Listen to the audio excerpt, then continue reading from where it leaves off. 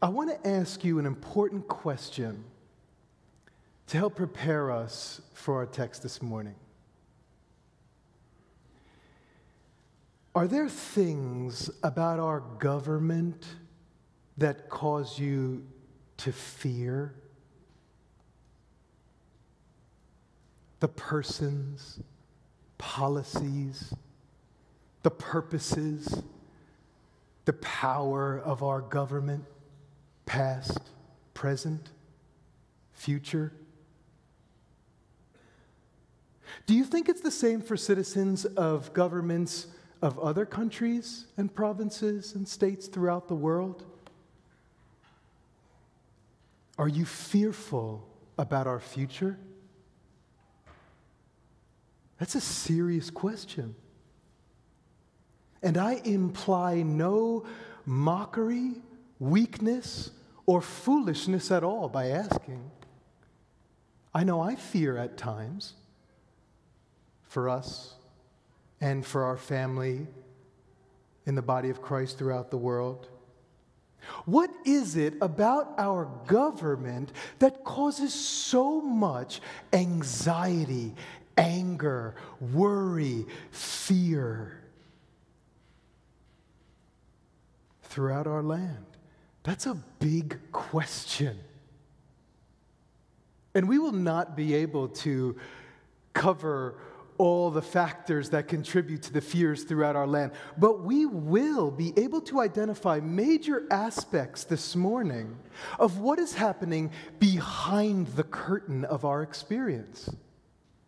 As we continue to read John's transcendent revelation and visions from Jesus, family, we are getting direct insight from God into the spiritual, invisible realm that is at work in and through the physical, visible realm, so that we will know how to discern reality around us and persevere well as witnesses to the gospel.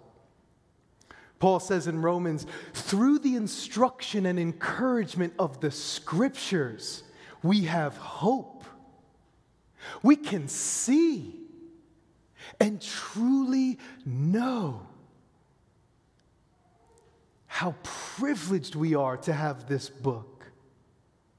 Do you know that? This morning we'll be picking up, as we just read in Revelation 13, and we'll look at the identity and influence of the second member of the unholy Trinity that Pastor John introduced us to last week. And then next week, Pastor Tom will preach on the second beast, the third member of this evil triune entity. Last week, we looked at the arch enemy of God, the dragon, Satan himself, the father of all evil and all opposition to God and his kingdom. We saw the cosmic struggle at play and how the devil has been and still is waging war against God by attacking his saints, us Christians and followers of Jesus.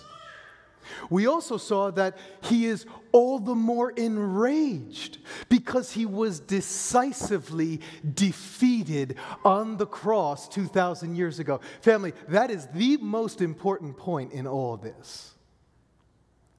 Today, we'll see how he goes about waging war against the saints through one of his primary agents, the beast. The beast of Revelation. We'll identify at least 3 important points of this passage and vision this morning. Who or what is the beast? What are his purposes? And how do we respond? Who or what is the beast? What are his purposes? And how do we respond? Now remember, this is apocalyptic literature. We've been saying this throughout our study. So our goal is to move from the visionary symbols that we see to its historical significance and then to our contemporary applications today. So let's pray and then we'll begin with the first few verses. Lord, as we continue to pray and ask, open our eyes, give us ears to hear, help us see and behold, Lord, marvelous things from your word, that we would know you more fully, live for you more faithfully, Lord, as we love you more and more deeply. We ask in Jesus' name. Amen. Let's look at the first 4 verses of Revelation, and the ushers can pass out Bibles for anyone who needs a Bible to reference. Otherwise, we'll have the scripture up on the screen, I believe. The first 4 verses. So we're picking up where we left off last week. To recap, the dragon is enraged with the woman, the people of God, and is on a mission to devour and destroy her. Anyone that he can get his hands on. Side note, family, that's us. This is no fairy tale. But the dragon is partially restrained now as God protects and nourishes his saints to advance his gospel throughout the world. Remember, he was decisively defeated. So, what does he do? Right here in verse 1, he summons up the first beast from the sea. The sea in ancient Hebrew commonly symbolized a place of chaos, danger, evil, often associated with the place of opposition to God's kingdom. So, who or what is this beast that Satan summons up as his agent? Many throughout church history have identified this beast as a particular evil individual or individuals. Some believe that this beast is an individual that will come at the end during a final tribulation period. All fair positions with fair support to them. And between this week and next week with Pastor Tom, I hope that we'll continue to make more and more connections. But this morning, let's carefully see how John describes this vision and discover its identity by its features. The beast has 10 horns, with 10 crowns on each horn, and 7 heads, with blasphemous names on them. Note, check out last week's passage, same features as the dragon. The horns and crowns are likely symbols of ruling power and authority. The beast has features of a leopard, a bear, and a lion. Okay. So now we know where he's drawing from in his vision. Daniel chapter 7. Where Daniel sees a vision of 4 beasts rising up out of the sea, and he's terrified. The first 3 beasts resemble a leopard, a bear, and a lion, and the 4th one has 10 horns on it. So here in Revelation 13, this beast seems to be the collective composition of all 4 beasts in Daniel 7. Now, Daniel, in great terror, asks, what are these terrifying beasts? And he's told.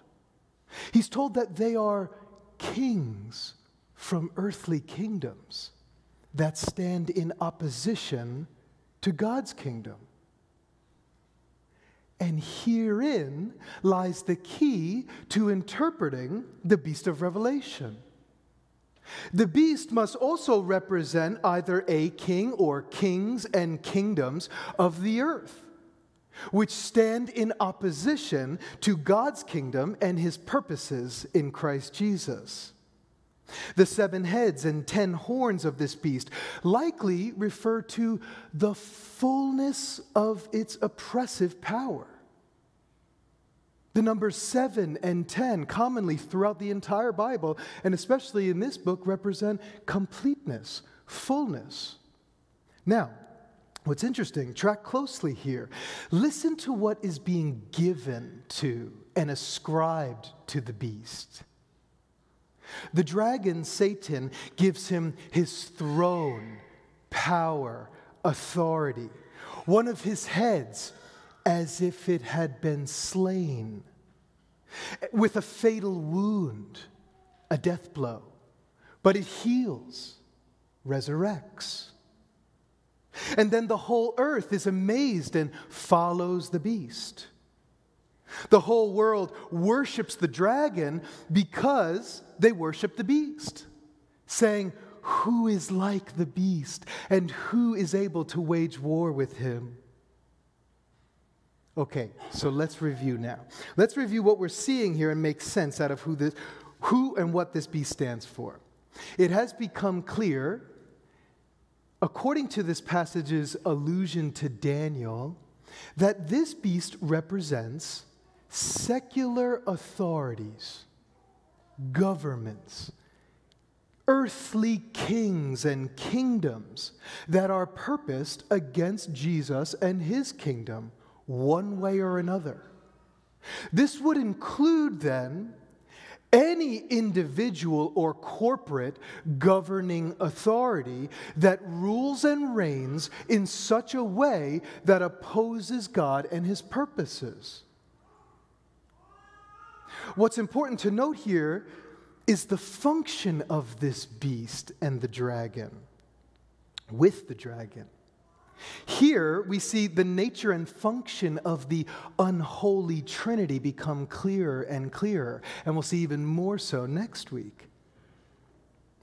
Do you see how the beast and the dragon, can you see how they imitate the triune Godhead, the true triune Godhead, who we worship, Father, Son, and Holy Spirit? The dragon gives a throne, power, and authority to his beast, just like God the Father gives to his Son Jesus at his ascension, also illustrated in Daniel 7. The beast, as if slain, like the lamb in Revelation 5, takes a death blow, but resurrects, and thereby receives worship. The beast is a Christological parody, a counterfeit God, an imitation of the one true King Jesus, who sits on their earthly thrones seeking allegiance, worship, and a following. The early church would have been able to make immediate connections. One, because many of them would have been very familiar with Daniel's visions. And two, they were under the oppressive power and authority of the Roman Empire, in overt opposition to the kingdom of God and King Jesus. Remember the blasphemous names on the heads? During the life of Caesar Augustus, he received worship as a god. At his death, all of Rome proclaimed, "Divus, divus, divus," one like the gods. One of his successors, Emperor Nero, on his coins was referred to as Savior of the world. And his successor, Emperor Domitian, was commonly addressed as our Lord and God. Blasphemous. So, what we're seeing here in Revelation 13 is the spiritual and cosmic warfare that goes on behind and through the physical earthly realities. Remember when I preached on Revelation 2 many weeks ago? The letter to the church in Pergamum had a temple in Pergamum to the divine Augustus, where Satan's throne is, Jesus says, and then rebukes the church for their tendencies to get caught up in emperor worship. The death blow to the beast likely refers to the decisive defeat of Satan by Jesus on the cross, which disarmed the powers of evil, but did not fully conquer all the forces of evil in the spiritual realm and evil earthly kingdoms, yet they still stand strong. Imagine being a resident of the empire during Jesus' time. Uh-oh. This guy Jesus, is he really who he says he is? There's a lot of talk about him. Does that mean that it's all over? What's he going to do? Is this the end then? What? What? They killed him? They crucified him? I told you. He was nobody at all. Foolish, foolish Christians. Look at them now. He was no king. There was no victory in Jesus. Pathetic. Rome still stands. The emperor lives on. Who is like our king? There is none like him. Who can stand against our king? No one. These worshipful words are used all throughout the Old Testament for the one true God of Israel. Who is like him? Who is like our God? Satan wants those words, and he gets them. He gets them through his agents. How much more foolish the kingship of Jesus sounds 2,000 years later. Time and time again, kings and kingdoms who claim their names to be of great sovereign power and autonomous authority in the whole world have fallen. And yet, the spirit of deifying the kingship of earthly kings rises again and again, making gods out of the kings of this world. Let's look and see what the beast's purposes are. We've begun to see already, but let's look at how John describes more of his role in the world in the next few verses. Verses 5 through 8. Here we see more of the identity and purposes of the beast come through. He is given. It is given to him. 4 times we see it is given to him, highlighting his subordinate role. We'll come back to that. It's given a mouth and authority. The mouth speaks arrogant words, blasphemous words, blasphemes God and his people on earth, God's tabernacle. Same nature of blasphemies. This would include any and all speech, propaganda, rhetoric warfare that leads its citizens to believe that our earthly kings really rule and reign, and that the earthly kingdoms really are where to find your protection and security. Our earthly kings are the true saviors, protectors, and providers that humanity really needs. They are the ones to give allegiance to and follow unceasingly. The authority lasts for 42 months. Okay.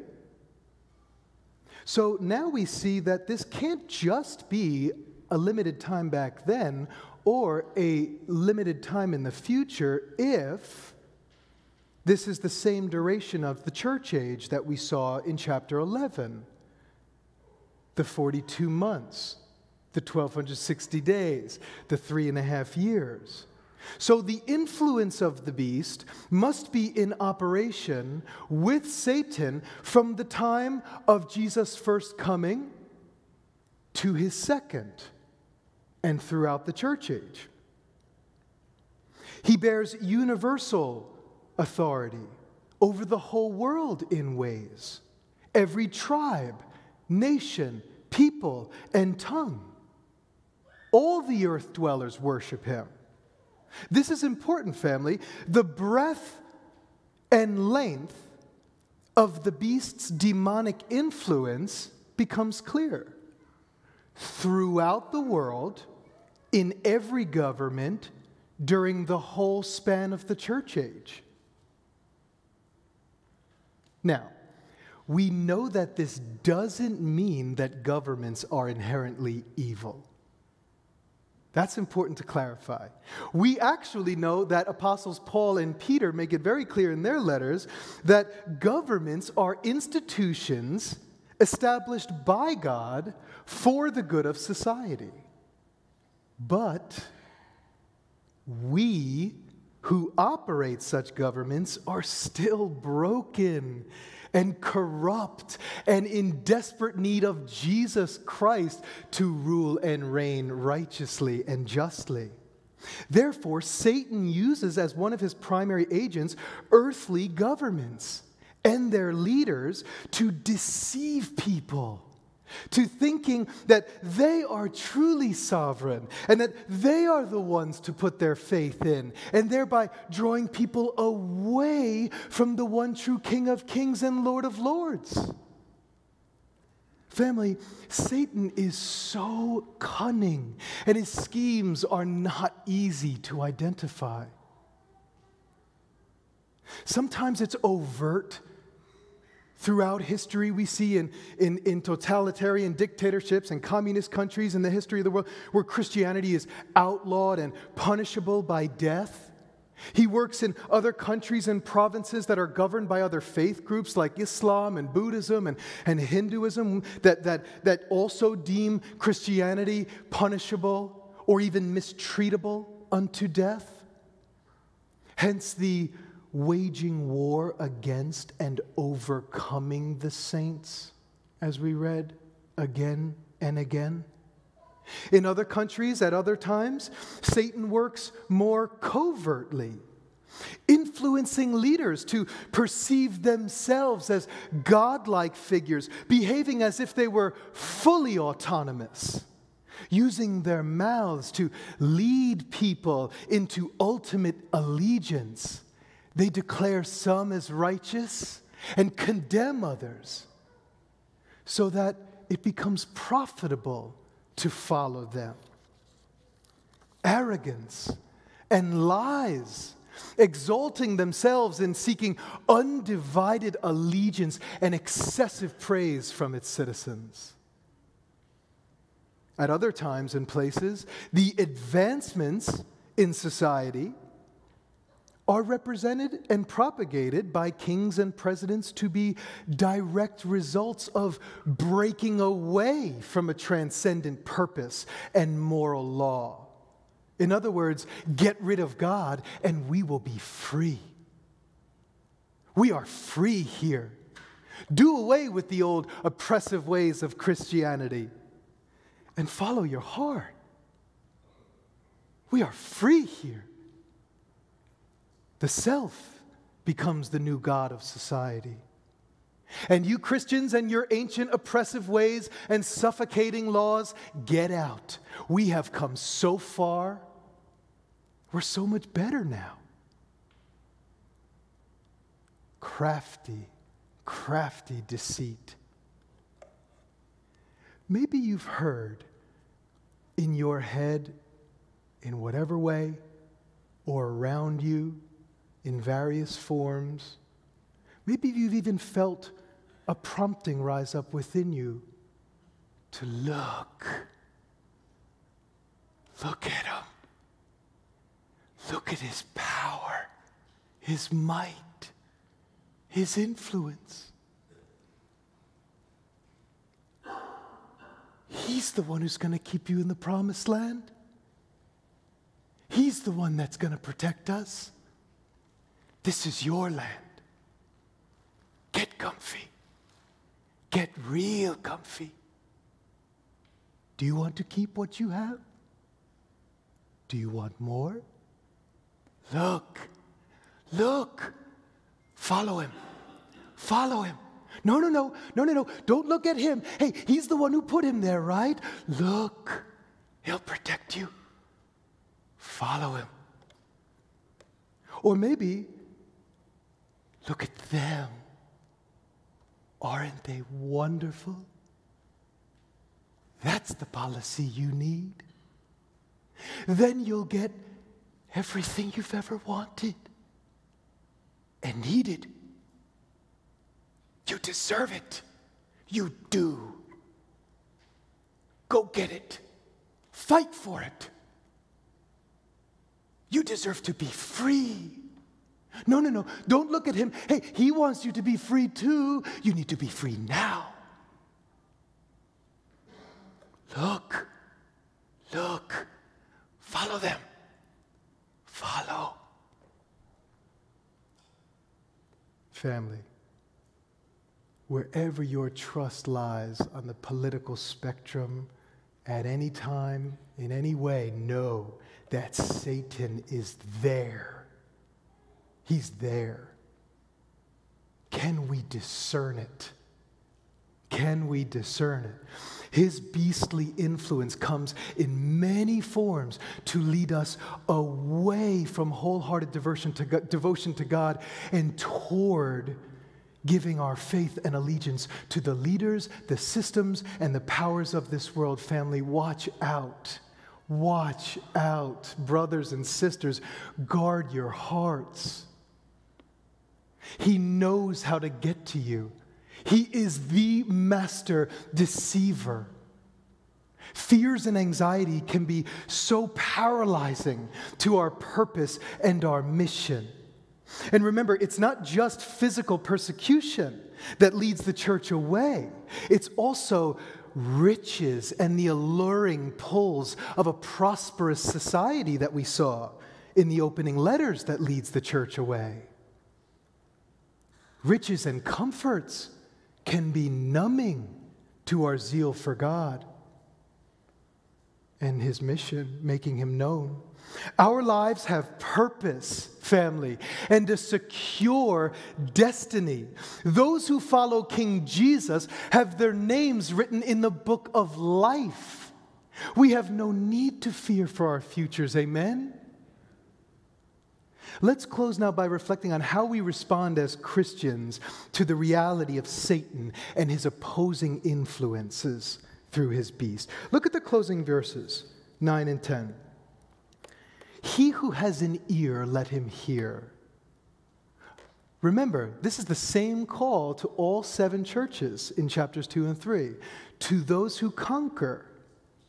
So he continues to encourage the understanding that perseverance in the midst of worldly defeat is spiritual victory. And then this confusing saying here, which is from Jeremiah 15 and 43, likely serves to prepare the saints for their destinies on earth. If it is unto captivity, then so be it. Trust me. If it be by the sword, so be it. Trust me. He who takes captive and he who executes by the sword will not go unpunished. These last 3 lines lead us to the main point of this passage. In this church age, Satan prevails by falsehood, but the saints persevere by faith. Satan prevails by falsehood, but the saints persevere by faith. Here is the perseverance and the faith of the saints. What? What? What did we just read, John? This terrifying beast that slaughters us? Herein is the perseverance and the faith of the saints? What did we just read that is powerful enough to equip and empower us to persevere well as witnesses of the gospel? The kingship of Jesus. The sovereign, eternal kingship of Lord Jesus. All authority in heaven and on earth has been given to him. No authority is held on earth or in heaven without being ultimately given by God for his purposes and his time. John wants his followers to know. John wants his fellow persecuted Christians and Christ followers to see that the thing that matters most is the eternal reign of God, not the temporary power of evil. Family, we are seeing the same themes here over and over and over again in this book. The presence of the kingdom of God and the end of cosmic history is complete. That was accomplished on the cross 2,000 years ago. Amen?